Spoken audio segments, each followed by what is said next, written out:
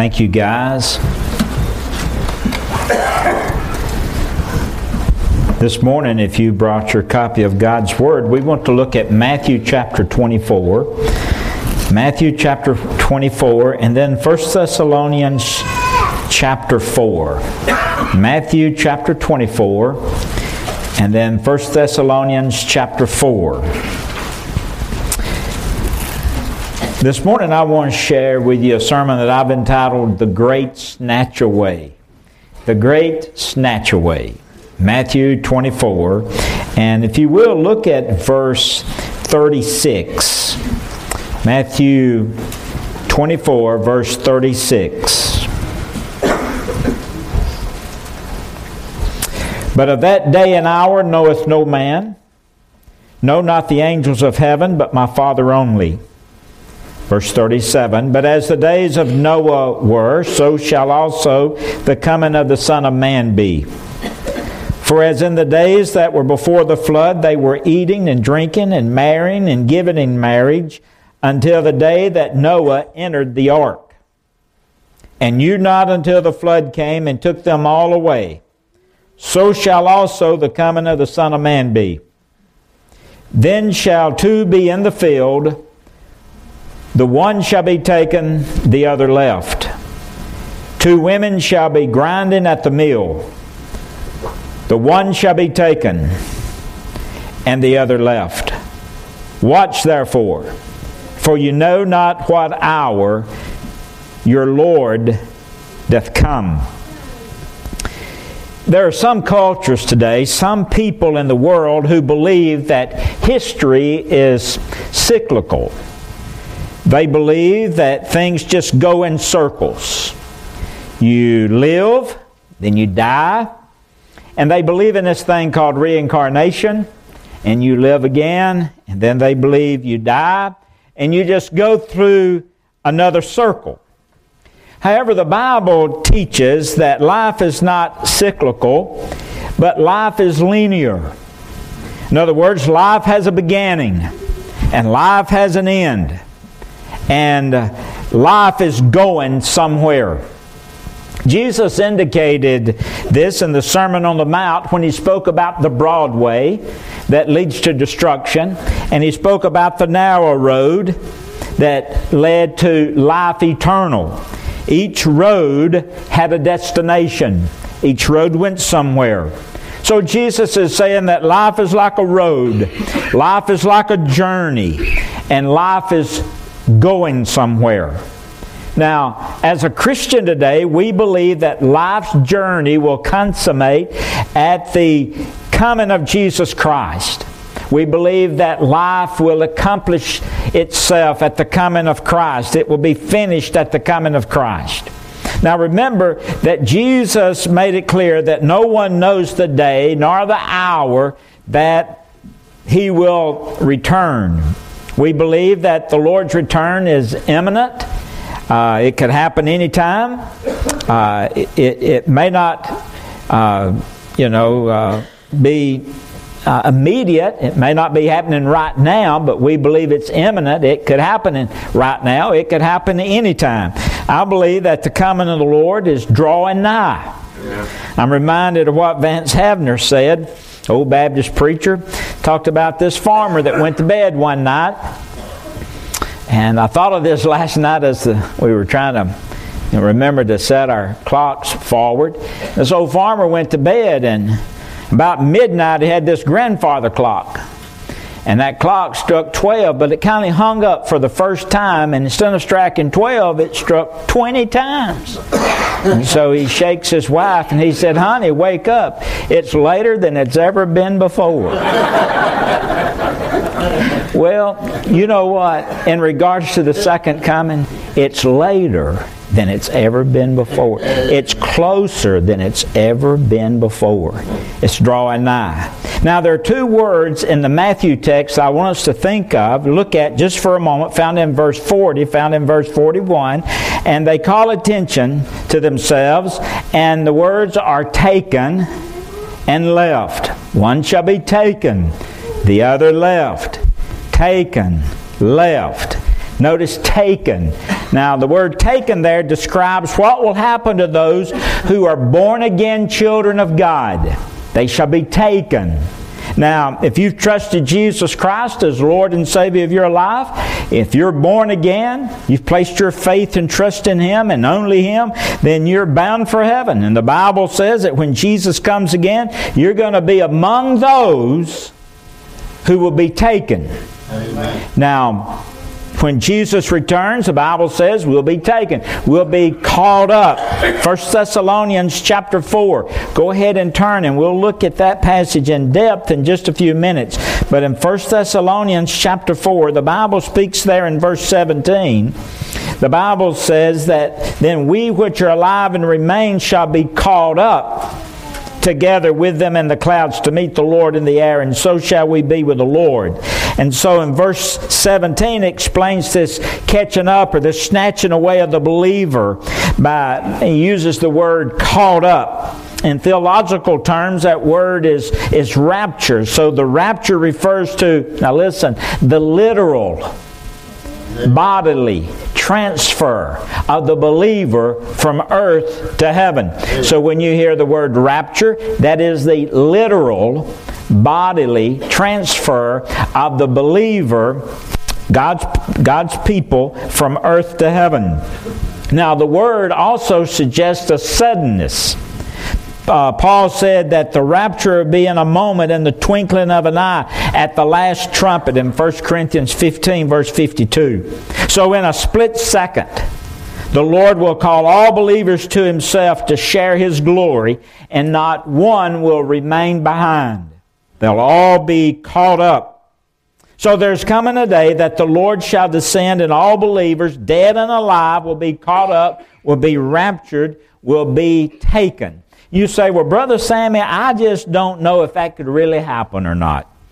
Well, the Bible gives us the names of several people who had experiences similar to the rapture. First found in Hebrews chapter 5. Listen to God's Word in Hebrews 11 verse 5. It says this, "By faith Enoch was translated, that he should not see death, and was not found, because God had translated him. For before his translation, he had this testimony that he'd pleased God." And so the Bible says that Enoch had a similar experience as the rapture. He was translated. And then in 2 Kings chapter 2, 2 Kings chapter 2, verse 11, says this. It says, "And it came to pass as they stood, as they still went on and talked, that behold, there appeared a chariot of fire, horses of fire, and parted them both asunder. And Elijah went up into a whirlwind into heaven." So Enoch was translated, and here Elijah in 2 Kings went up into heaven with a whirlwind. And then in 2 Corinthians chapter 12, 2 Corinthians chapter 12, we read in verse 2, Paul says, "I knew a man in Christ above 14 years ago, whether in the body I cannot tell, or whether out of the body I cannot tell, God knoweth, such a one caught up to the third heaven. And I knew such a man, whether in the body or out of the body I cannot tell, God knoweth, how that he was caught up into paradise, and heard unspeakable words, which is not lawful for a man to utter." So Paul, speaking of himself, speaking of a person that he knew was caught up. There again, another experience similar to that of the rapture. In fact, the word caught up, the same word used, harpazo, for the rapture. And then in Acts chapter 1, verse 10, as the disciples are watching Jesus ascend into heaven, the Bible says, "And while they looked steadfastly toward heaven as he went up, behold, two men stood by them in white apparel, and which also said, You men of Galilee, why stand you gazing up into heaven? This same Jesus which is taken up from you into heaven shall so come in like manner as you've seen him go into heaven." And so you have Enoch, and you have Elijah, and you have Paul, and you have Jesus himself that experienced a similar experience as the rapture. One being translated, the others being caught up, the other being taken. And so these events that I just mentioned affirm the reality that Christ can accomplish this coming event that He's promised to His people, that they will be taken. Now, look at 1 Thessalonians chapter 4, and I want to call your attention to 4 promises of the return of our Lord. Now, these promises are easy to locate because they are preceded by the word shall. 1 Thessalonians chapter 4. The first promise is there is a promised return. Look at verse 16, 1 Thessalonians chapter 4. For the Lord Himself, here it is.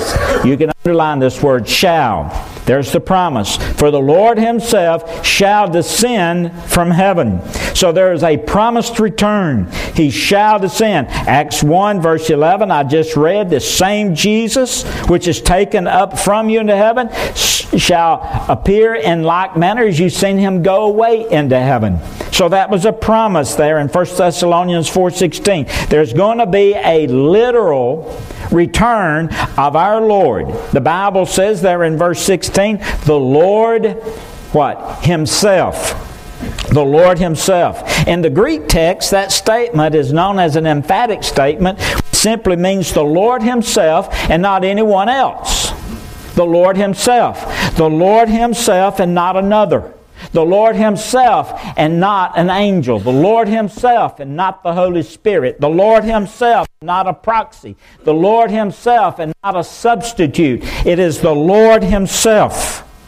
And so, at the present, the Lord is at the right hand of the Father, but one day He will initiate the rapture, and the Bible says, some believe that certain sounds will be heard.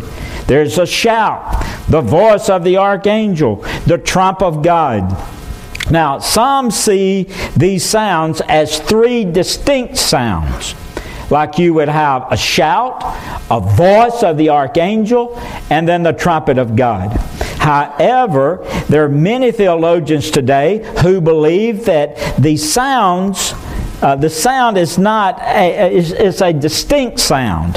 It's a sound that will be like a shout. It'll have a ringing command. It'll be ringing with a command of authority like the archangel. It will sound like the blare of a trumpet in its volume and its clarity, but it'll just be a shout. Now, it'll be exclusively directed. It'll be heard only by those who have put their faith and trust in Jesus Christ. Not everyone's going to hear the shout. Amen. Only those who have put their faith and trust in Jesus Christ. Now, we really don't know how He would shout, the words He'll use in the shout. John 11 verse 43, as Jesus was standing at the grave of Lazarus, He gave a shout and He said, Lazarus, come forth, and Lazarus came forth. Now, we really don't know the words that He would say, but one of these days we'll hear the Lord Jesus Himself with a shout. Amen. Now, the Bible tells us on 3 occasions where Jesus shouted. First of all, I mentioned John 11 verse 43. He shouted at the grave of Lazarus, Lazarus, come forth. Lazarus came forth. And then we know that He shouted on the cross to Talitha, which means it is finished. And at that moment, the Bible tells us in Matthew's account, when Jesus cried, it is finished, that a number of graves were open. The resurrection took place. And a number of the Old Testament saints showed themselves in the city. And so you have Him shouting there on the cross, and then a resurrection took place. And then you have Him shouting the 3rd time at the return. And so every time that Jesus shouts, there's been a resurrection. There's a resurrection of a man called Lazarus. There's a resurrection of many, the Old Testament saints. And then there's a resurrection of millions, those who put their faith and trust in Him when He comes back. Now, 1 Thessalonians chapter 4, look at verse 16. For the Lord Himself shall descend from heaven with a shout, with the voice of the archangel, with the trump of God, and the dead in Christ shall rise first. So first, there shall be a return. That's a promise. There will be a return. But secondly, there will be a resurrection. The dead in Christ shall rise first. Now, All the dead will not be summoned. Only those who are dead in Christ. Did you know there are only two ways that you can die? You can either die in Christ, or you can die out of Christ. Amen. That's right. The Bible tells us you can die in your sins, or you can die in Christ. Only two ways you can die. In John 8, verse 21 and verse 24, Jesus says, "You shall die in your sins." How terrible of a thought.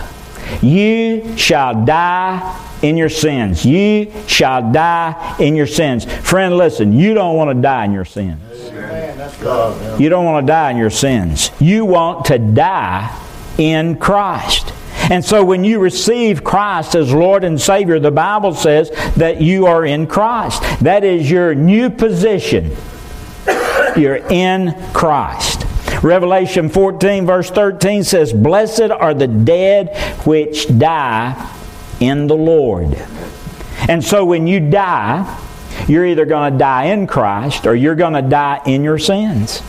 Now, you don't want to die in your sins. But at this particular resurrection, only those who are believers will be raised. Only those who have trusted Jesus Christ will be summoned in this resurrection. Only those will be raised. The body of believers will be raised. Not only will the body of the believer be raised, but the body of the believer will be glorified. Look, if you will, at 1 Corinthians chapter 15. 1 Corinthians chapter 15. And I want us to look at verse 50. 1 Corinthians 15, verse 50. "Now this I say, brethren, that flesh and blood cannot enter or inherit the kingdom of God, neither doth corruption inherit incorruption. Behold," 1 Corinthians 15:51, "I show you a mystery. We shall not all sleep, but we shall all be changed in a moment, in the twinkling of an eye, at the last trumpet. For the trumpet shall sound, and the dead shall be raised incorruptible, and we shall be changed. For this corruptible must put on incorruption, and this mortal must put on immortality. And so when the corruptible shall put on incorruption, this mortal shall put on immortality, then shall be brought to pass the saying that is written," Isaiah 25:8, "Death is swallowed up in victory. O death, where is thy sting? O grave, where is thy victory? The sting of death is sin, and the strength of sin is the law. But thanks be to God, which giveth us the victory through our Lord Jesus Christ." Not only is this body of mine going to be raised up, but this body is going to be glorified. It's going to be made perfect like unto Jesus Christ.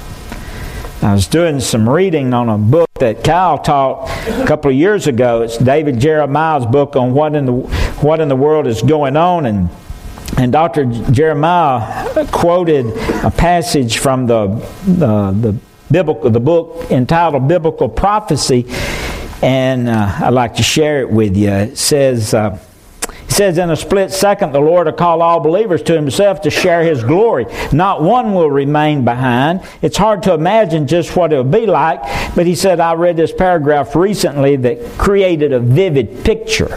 And this is the quote from the book Biblical Prophecy. And this is the quote, and I quote, "Millions of people from all parts of the earth feel a tingling sensation pulsating through their bodies. They're all suddenly energized, and those with physical deformities are healed. The blind shall see. Wrinkles disappear on the elderly as their youth is restored. As these people marvel at their physical transformation, they're lifted skyward. Those in buildings pass right through the ceiling and roof without pain or damage. Their flesh and bones seem to dematerialize, defying all known laws of physics and biology. And as they travel heavenward, some of them see and greet those who have risen from their graves. After a brief mystical union, they all vanish from sight." That kind of gives you an imaginary picture of what would take place in this thing called the rapture.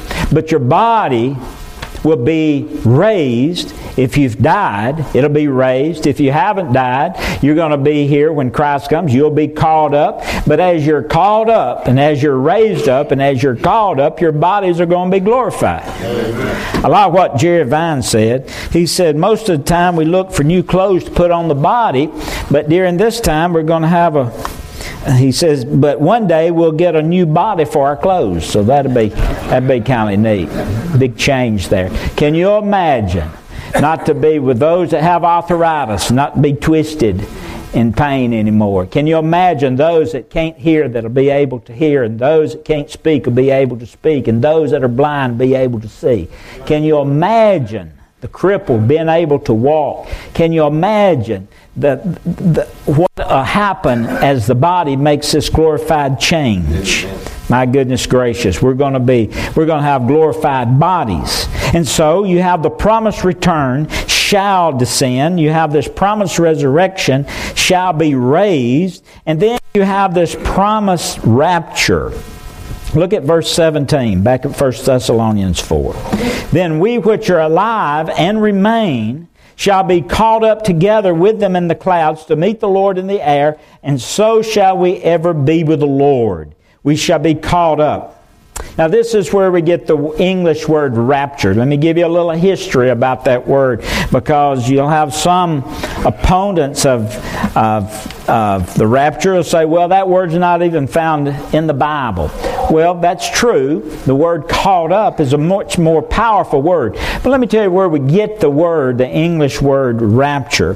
Our English word rapture is taken from the Latin Vulgate, a version of the Bible, which translates caught up into ropio. Ropio is the Latin word translated from the Greek word harpazo, which we get the words caught up. Now, that's the word found in 1 Thessalonians chapter 4, verse 15, harpazo, caught up. Now, the word means to seize suddenly. The Bible tells us that on that day, that millions of people will disappear from the face of the earth in a moment, in the twinkling of an eye. Now think of that. Just think of it just for a moment. Think of that. Now, just pretend with me for a moment of a Christian doctor. Judy went to the doctor the other day, and we got to meet him for the first time. And so before we left, I asked him, I said, Doctor, I need to ask you a question. He said, what's that? And I said, are you a Christian? And he said, yes, I am. And so he shared a brief testimony about his relationship with the Lord. Can you imagine a doctor?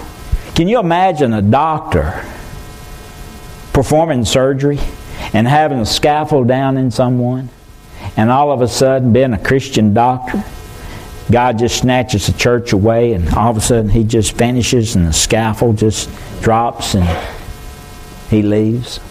Can you imagine a family getting ready for just a day, and the father's on the way to work, and all of a sudden he just disappears out of his moving vehicle, and his wife is at home washing dishes, and all of a sudden she's snatched away from the sink, and maybe the little girl's gone early to cheerleader practice, and all of a sudden she's snatched out of the gym, and maybe her brother went early for weightlifting training and a football practice, and all of a sudden they're in the weightlifting room. He's snatched away out of that weightlifting room. Folks, listen. That's what's going to happen. Amen. Wherever there's a child of God, they're going to be taken. Going to be taken. Can you imagine? This is going to take place. This is going to take place. It's going to take place. He shall descend. That's His return. We shall be raised. That's the resurrection. And we shall be caught up. That's the rapture. Now I'm going to close with this. There's a reunion. Look at verse 17. 1 Thessalonians 4. Then we which are alive and remain shall be caught up together with them in the clouds to meet the Lord in the air. And so shall we ever be with the Lord. There's going to be a reunion, a promised reunion. So shall, there's the word shall, so shall we ever be. So notice, we're going to meet the Lord. It's kind of funny. We're going to meet the Lord in the air. The Bible tells us that Satan and his demons occupy the lower atmosphere. Ephesians chapter 2 verse 2 speaks of the prince of the power of the air. And we're going to meet the Lord in the air. Like what Jerry Vine said about this verse. He said, we're going to have a victory celebration at the headquarters of the devil. Amen. Going to meet the Lord in the air. My goodness. Now Paul gives us an admonition there in verse 18 as he closes. He says, listen, wherefore, because of what I spoken to you in the previous verses, wherefore, comfort one another with these words. Amen. Now, it's not enough just to understand about the rapture. It's not enough just to understand about Christian death or the resurrection. But Paul is saying that our understanding should spur us on to comfort one another. I mean, when you see a believer at the graveside of a relative or a friend, you can go up and put your arm around that believer and say, listen, this is not the end. There's going to be a gathering. You're going to see this person again. Comfort one another with these words. So, today we're seeing a lot of signs that are being fulfilled. But the next great event on the prophetic calendar is the coming of Jesus Christ. There's the impending of His return. I mean, I just jotted down the rebirth of Israel as a nation, the growing crisis over oil, the reformation of Europe. According to Daniel's prophecy, you've got the growth of militant Islam. These are just some signs. But all of these are precursors to the Lord's return for His church. The Bible teaches that after the rapture of the church, when all the Christians are removed from the face of the earth, and there won't be any restraining ministry of the Holy Spirit, there won't be any salt left on the earth, there won't be any light left on the earth, there won't be any indwelling of the Holy Spirit in the believer on the earth. The result of all of that is going to be horrific. Matthew chapter 24, and I'll close with this. 24 verse 21 gives you a picture of that day. Matthew 24 verse 21. For then shall be great tribulation, such as was not since the beginning of the world to this time. No, nor ever shall be. And except those days should be shortened, there should no flesh be saved, but for the elect's sake, those days shall be shortened. If you would, turn to Revelation 3. Revelation 3, and I'll close with verse 10. Revelation 3.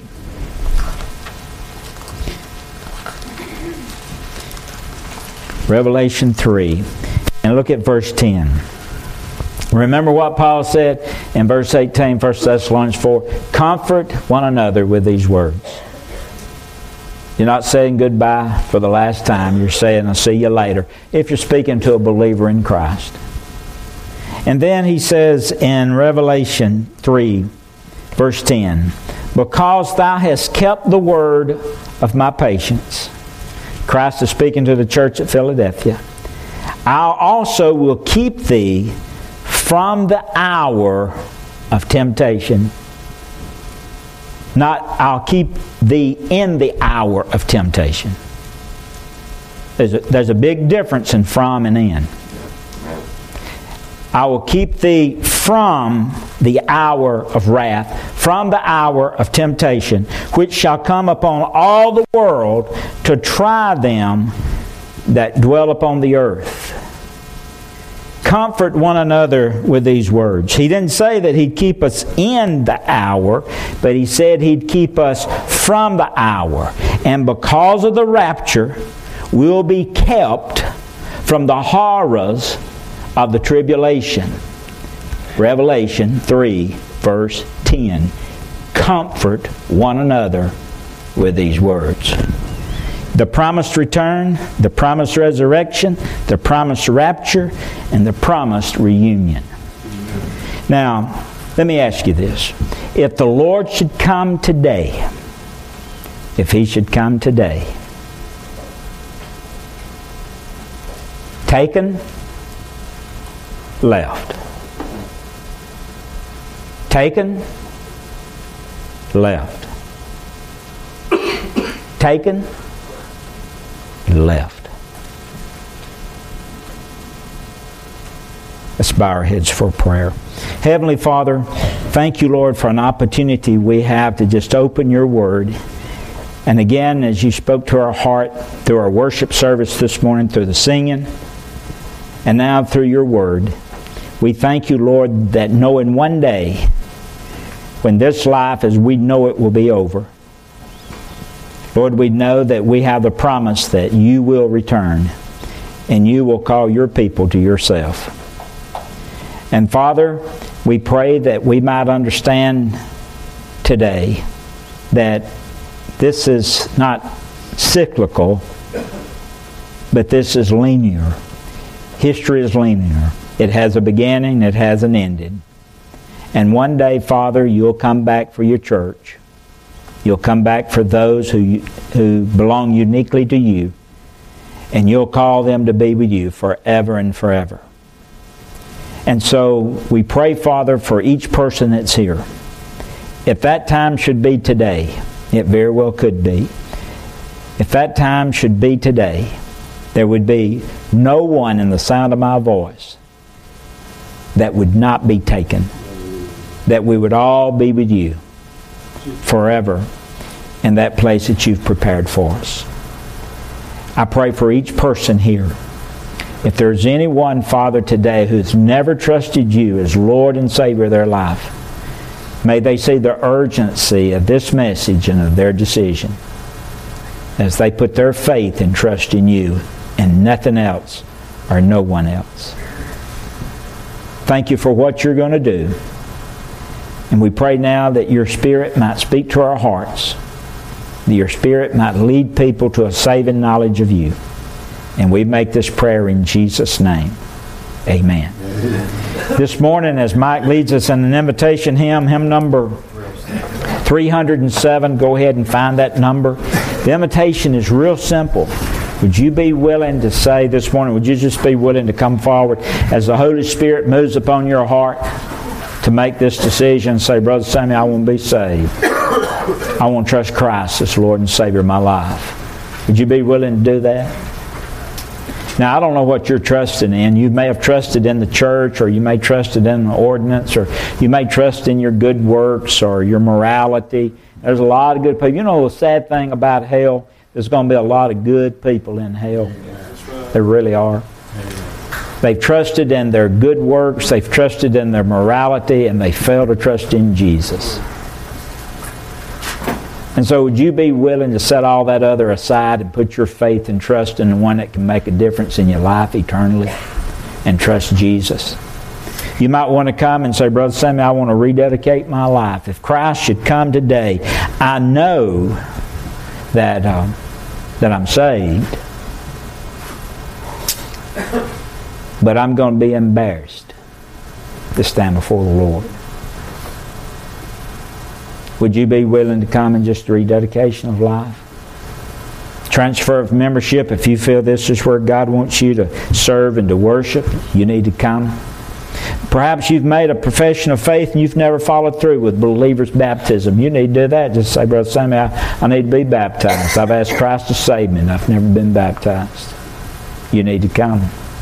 Whatever the Holy Spirit's leading you to do, you need to make that decision, because I'm telling you, based on the words in this book right here, everything that I've shared with you is going to come to pass. Amen. Now, it may be today, it may be tomorrow, it may be 5, 10 years, maybe another 1,000 years. I don't know. But I do know that's going to come about. Amen. And so you're either today in Christ or in your sins. And you don't want to die in your sins. Amen. And so you come. As the Holy Spirit prompts and leads, you come. As Mike leads us,